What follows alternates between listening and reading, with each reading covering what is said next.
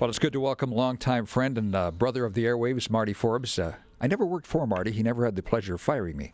But it's never too late. You know, Marty, I think about you because, you know, someday my retirement's coming up. And I see what your retirement has been like, and I think I'm too exhausted to retire. Chris McGinley used to run Global in Calgary. We had lunch in Phoenix about a month ago, and she said, I follow you on Facebook. You're exhausting. Well, they always say if you want something done, find somebody really busy and ask them to do it. And that's kind of your life story. Exactly. I'm really fortunate. I mean, I've been able to parlay my career into some neat things. And this one, thank you for having me here.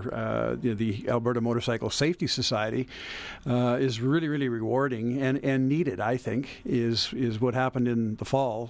Leanne Langlois, a very high-profile rider in the city, came to me and said, I need some help dealing with the media, and we've got to get this message out. We lost 6 motorcyclists this year, and sometimes you concentrate on that, forgetting about the damages, the people that weren't killed, but damages. Our friend Todd James. That's right. Hit in Yorkton, Saskatchewan. It's the second time, badly injured, the bike written off. His wife flies over the handlebars. So she said, can you help me put together a campaign? And this city's amazing with the media. A couple of phone calls, and one thing leads to another.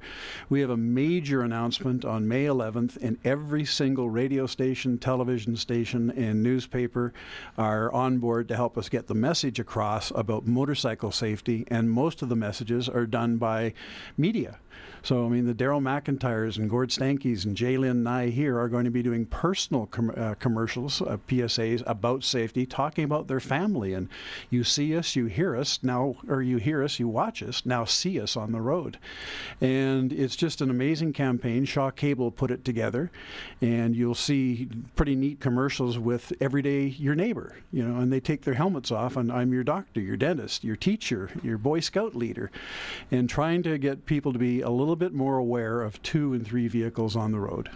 And I should know better because you and I are both riders, but I rode by the Sawmill Banquet facility, I think 2 Saturdays ago, and there were just bikes all over the place. Yeah, huge gathering. Yeah. And a couple of police vehicles in the approach to the business next door with their arms crossed, and it must be some kind of biker gang gathering or something. So I went home and Googled motorcycle sawmill facility, and it was just a swap meet.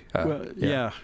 And look at the 630 Ched, the toy run in the fall is, if the weather's perfect, there's about 3,000 bikers. Yep. Everything from grandmothers and Hell's Angels show up, for God's sake. Bring toys and cash. And we're sadly saddled by a few bad riders, those guys that think that Grote Road is a raceway, and the loud pipes issue where guys, change the pipes and sit on Jasper. And the other 97% of us, sit and suffer, and people, throw things and cut us off and that kind of thing.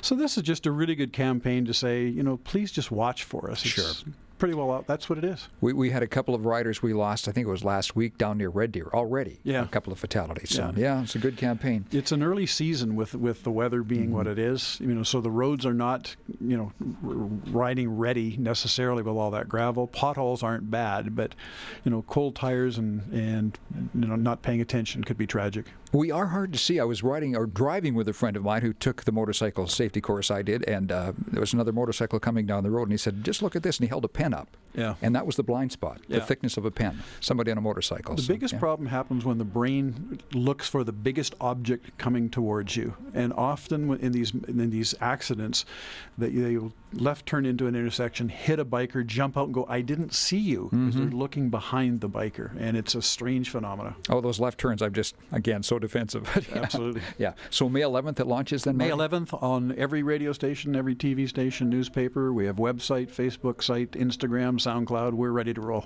Well, thanks for your good work again, Marty. Thank you. All right.